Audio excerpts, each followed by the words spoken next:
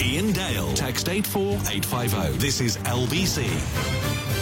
8:33. We'll come back to your calls on Ukraine in just a moment. But first, President Biden has been speaking about the COVID crisis in the US. So let's talk to Simon Marks, our Washington correspondent. Simon, I do want to ask you about Ukraine as well, but let's start with what Biden's been saying tonight. What were the headlines? A massive game of catch-up underway at the White House as the president has been completely outpaced by the spread of the Omicron variant. In an address that just wrapped up, he urged the public to take Omicron seriously, but also urged them not to lose perspective. We should all be concerned about Omicron, but not panicked. If you're fully vaccinated, and especially if you got your booster shot, you are highly protected. And if you're unvaccinated, you're at a higher risk of getting severely ill from COVID-19, getting hospitalized, and even dying. So the best thing to do is get fully vaccinated and get your booster shot. And no, this is not March of 2020. 200 million people are fully vaccinated. We're prepared. We know more.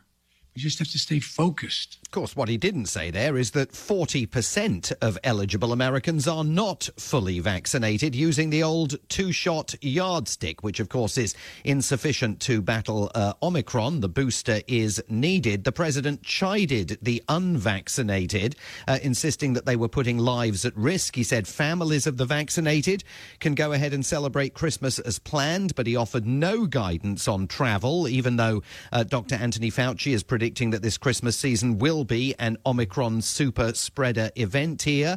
The president insisted that schools and businesses can and must stay open, but he's still being completely outpaced by events on that because in those parts of the country hardest hit by the Omicron variant, schools and businesses are very much already closing.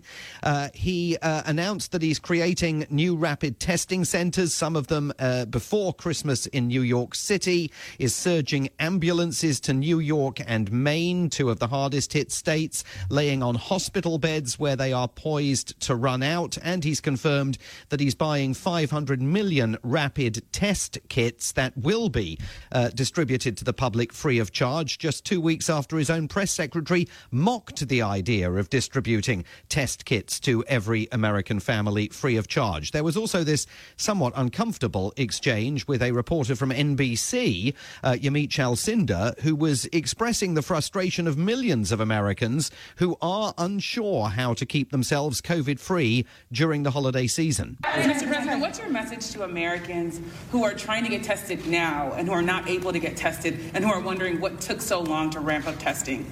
Come on, what took so long? What took so long is didn't take long at all. What happened was the Omicron virus spread even more rapidly than anybody thought. If I had told you 4 weeks ago that this would spread by a day-to-day basis, it would spread by 50, 100%, 200%, 500%.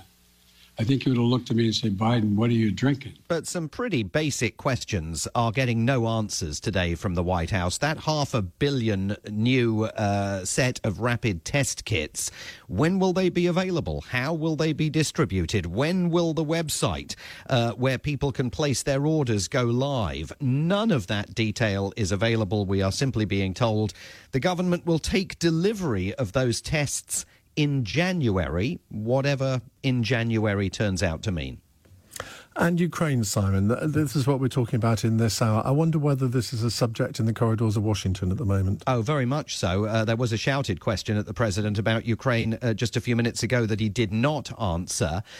Look, there are concerns from Russian opposition figures. You've probably seen some of the tweets from Gary Kasparov and others who fear that the Biden administration and specifically National Security Advisor Jake Sullivan are preparing to sell Ukraine down the river by indicating after the White House received those demands from the Kremlin over the weekend, including a demand for the US to concede that Ukraine will never be offered membership of NATO. Russian opposition figures are worried that simply by engaging in dialogue with the Russians, that is a win for the Kremlin. But I think it's pretty apparent that Joe Biden has got so much on his plate now, not just the COVID-19 crisis, but also the other domestic political crisis he's facing, the seemingly doomed situation concerning his Build Back Better public expenditure proposals up on Capitol Hill, that the last thing he wants is to be dragged by Vladimir Putin